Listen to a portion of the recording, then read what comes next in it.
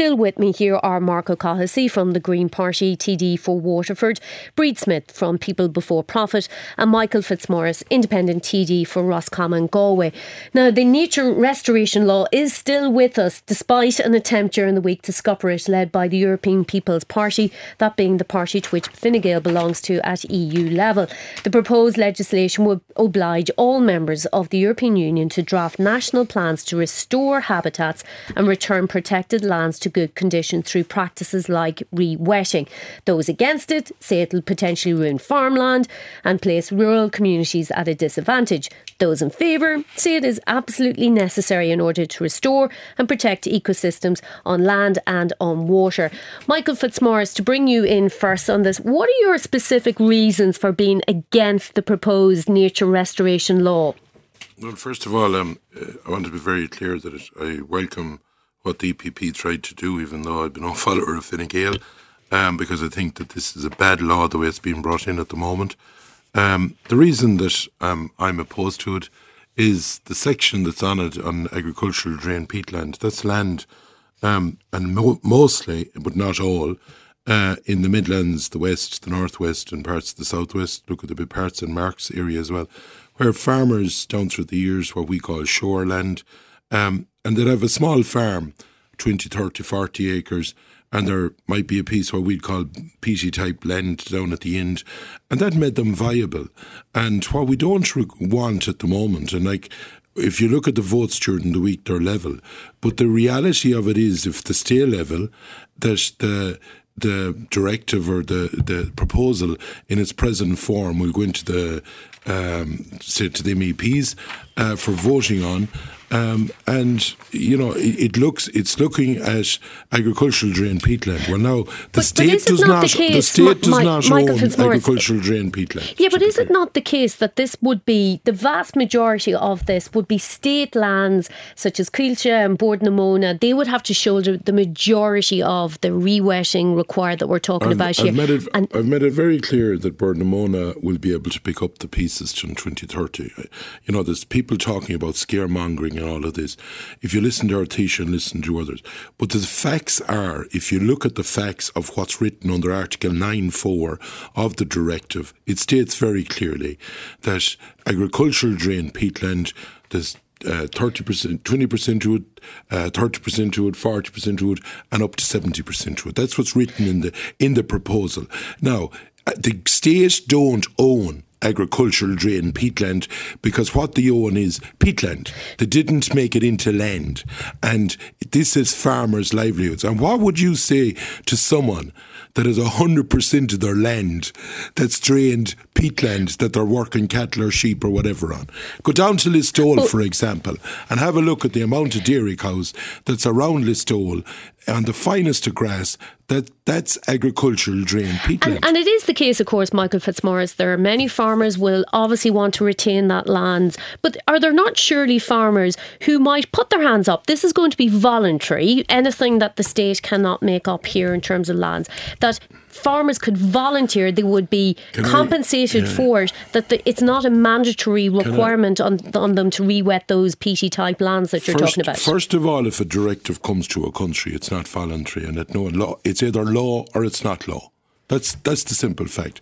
I remember the Habitats Directive in 1997 when it came to Ireland, when our now President signed it in.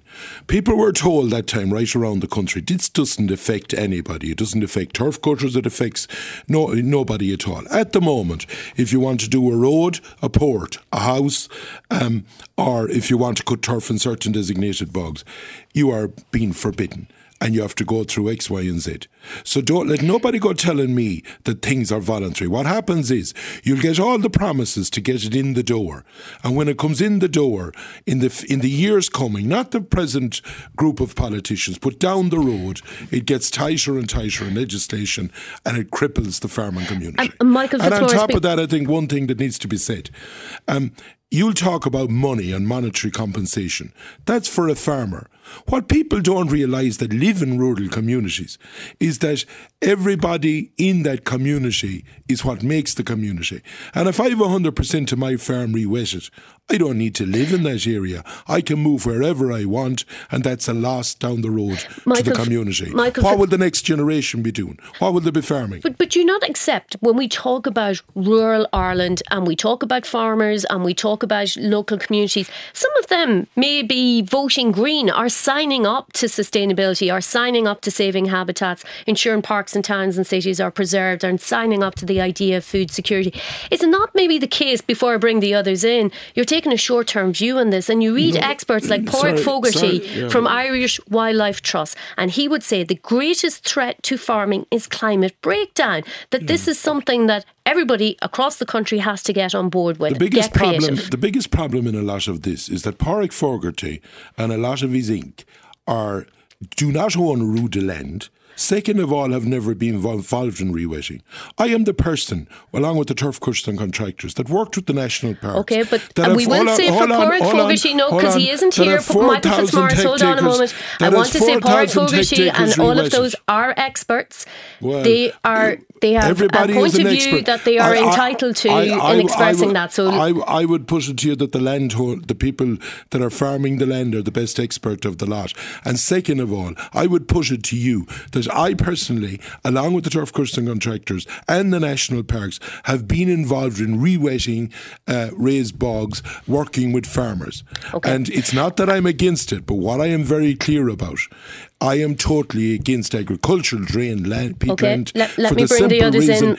And the other part that no one is talking about right throughout Europe is food, basically to have enough of food on the table.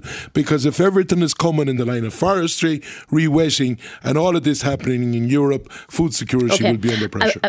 Marc Cathasaigh from the Green Party, to bring you in. We were talking there about anything that has to be made up on the re-wetting pieces that it can't be provided for by state lands would be voluntary. We hear Michael Fitzmaurice making another point of view on all of that, but all of that hasn't been held by your own minister, Eamon Ryan, the Environment Minister, this week, talking about potentially the possibility, or it might have been some weeks ago, the possibility of compulsory purchase of land. And I think he was making that point in the case of Killarney National Park, and some of the tracts of land adjoining it could be bought up. Like, that doesn't help when we talk about scaremongering, quote unquote, this week, and maybe some misinformation, some uncertainty about the impact of legislation like this. Yeah, well, there's a lot there to unpack, Anya, but I'll start first by acknowledging Michael's role in terms of re-wetting. And I would say that Michael has played an extremely proactive role in terms of re-wetting within his communities, and that deserves to be acknowledged. On the acquisition of land, I mean, we had a really, really positive example of that up in Glenasmole, up at the top of the Dodder, where the state has taken land into the ownership, which is added to the Wicklow National Park, becomes a larger space, both for the expansion of nature, but also the sequestration of carbon. It's a huge amenity value. It means that the source of the Dodder, which flows down through Dublin, has been preserved in so many positive ways. Now, on that business of mandatory versus voluntary for the state, if this becomes law, it will be mandatory.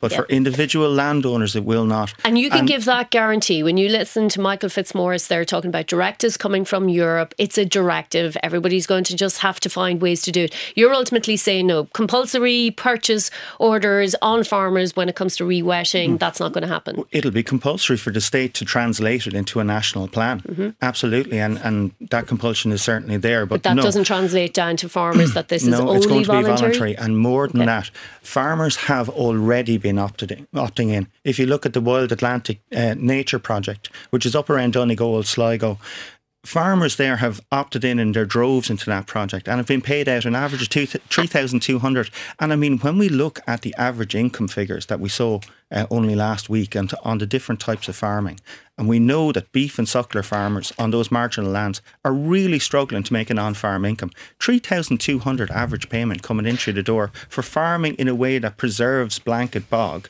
shows that you can put these things together. These habitats do need to be managed. The Burren Life Project is another example. That's not a case of rewilding, standing back from the land. And will that voluntary piece stay beyond 2030? That commitment you're giving today, that's 2030 and beyond, voluntary for farmers to put their hands up if they want to re-wet their lands. In fact, out to 2030 and 2040, we can do it on state lands. We've negotiated in that flexibility about those industrial peat extraction sites. Also, Cuilcha lands, forestry that's on peaty soil.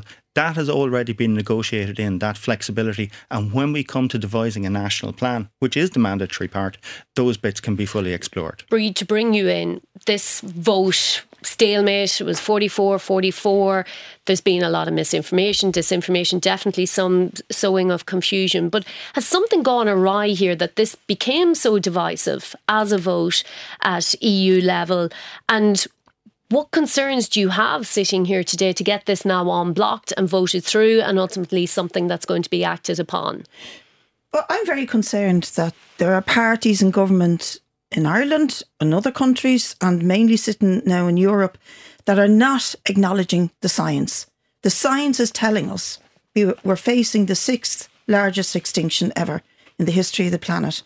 And you look at the figures of the EPA recently on how bird life, insect life, fish life, mammal life in this country is being threatened, that if we, and Michael Fitzmaurice included, if you accept the science, then something has to be done. And how we do it is important. The distinction or the extinction that we're facing is not the fault of the ordinary farmers at all.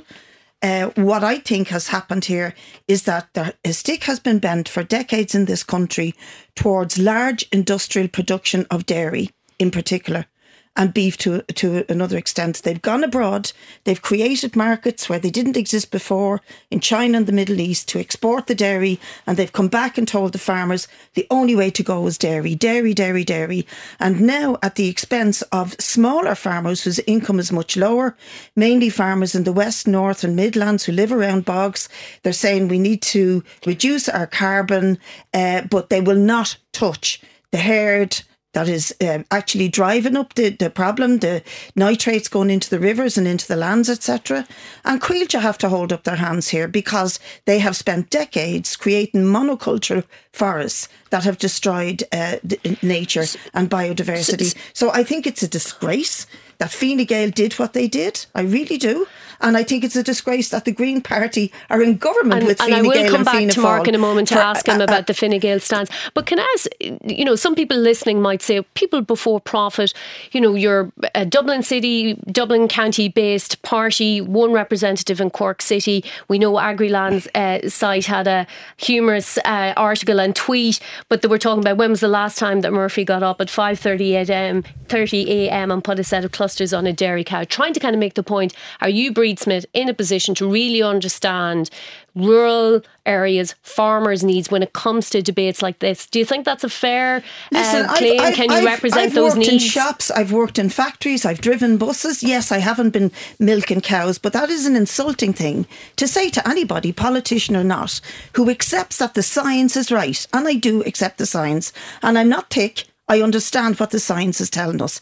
I want all of the politicians to accept the science. And if we start there, then we have to implement the changes. Not favour one sector over the other. In this country, have dominated our food production and have driven the biodiversity crisis. Not the smaller West of Ireland farmer.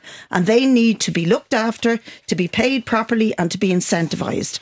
But I'm interested to note that the rural independent TDs never, ever, ever criticise the sector that I've just criticised and defend the small farmers on the basis of that. OK, thank you for that, Bríd Smith. Marc, to bring you in there on that Fine Gael position, we had the Taoiseach Leo Varadkar this week talk about this proposed legislation and saying, as it's currently drafted, it just goes far too far. We had your own colleague, Minister of State Oisin Smith, say that there was a lot of horrible conservative scaremongering. Like, what do you make of your party in government, Fine Gael, taking this stance and ultimately voting against? Well, if we look at the European context and the real hard whip that Manfred Weber put on the EPP members of the Envy Committee, which was the committee that was voting this week, what you're seeing is that's not really about the substance and the detail. I think that Article 9.4 about re-wetting, and I'd accept that Michael is coming from a very genuine place on this. I think that's a red herring in the larger context. And what I think you're seeing is the EPP in particular trying to protect its conservative flank, and they're responding to some of the election results that we've seen across Europe. What we're seeing, in fact, is a positioning ahead of the next European election. And I think nature and biodiversity loss is far too core an issue to be playing politics with.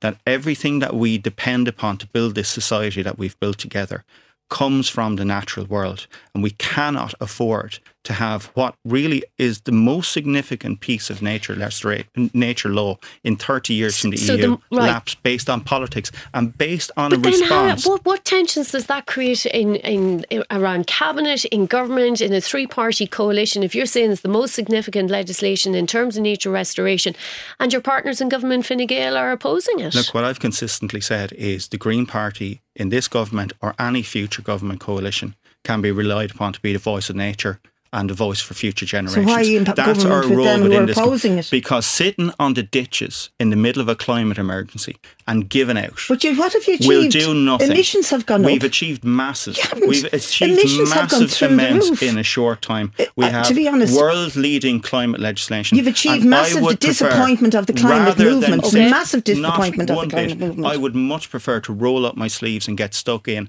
than crib from the ditches, as many other smaller parties often do. You're achieving nothing, though. That's the problem. We're achieving a huge amount, Bríd, and I'm happy to stand over the record. What are you achieving? I'm happy to stand over the record of this government and the Green Party's role in this. Okay, and I'm going to bring Michael Fitzmaurice back in for a moment. Michael, just on something else that's brewing in the background, you're chairperson of the Irish Turf Cutters and Contractors Association. We have the Citizens' Assembly on Biodiversity has been meeting. Did you engage with them?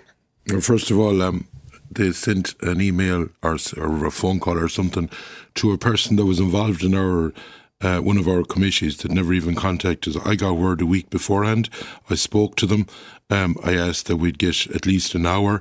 We're told we get 15 minutes. Well, if we needed 3 days in that loan to explain the whole turf cutting scenario, we're hardly going to get through the 15 minutes. But isn't that what everybody got? IFA, everybody got the same allocation of 15 minutes. So you didn't accept the Citizens' Assembly invite? First of all, it would be an insult to think that you could go through everything in the line of the turf cutting, because we've worked with the national parks on conservation as well as turf cutting.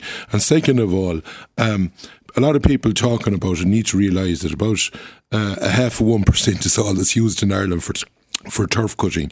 The rest is left there for different purposes. On top of that, we must also realise, and I want to go back to the nature restoration law, that it's very unusual in a committee in environment in Europe to see generally everything just flies through. I was talking to a few MEPs, and it's very unusual to see there's such a robust fight against this, and it shows that there's a lot of countries concerned. It's not about our Irish MEPs standing up, may I say, trying to get rid of it. It's about a lot of the European MEPs, thankfully, trying to get this blocked for the simple reason we believe in the agricultural sector it would be bad for us. And to go back to something that was said earlier in the line of climate, let's be honest about it. We're 0.01 of 1% of the climate debate. We're not going to solve it on our own. There's other countries out there that are basically giving the two fingers to everything. Have a look at the amount of beef that has been imported from Brazil. Have a look at what's going on right around the world. We think we're going to be the saviours of everything with new legislation. Very, very quickly, Michael Fitzmaurice, because I have to go for a break. You have an event coming up that might touch on some of these projects you want to tell us about. Yeah, well, we're going to hold a conference or where people can a public meeting on the nature restoration law. In I think it's the 9th of July, where MEPs will be invited, the public will be invited, and the farm organisations will be invited, for the simple reason I think it's good to get an understanding, because on top of that as well... Will you be inviting NGOs, Michael? Anyone that wants to come, we can always go to a public... anyone that wants to go can always go to a public meeting, in case you didn't know. Open invite, July 9th. Thank you for that, Michael Fitzmaurice. I have to go for another break. We'll be looking at services for autistic people back after this. Saturday with Colm O'Mungan on RTE Radio 1.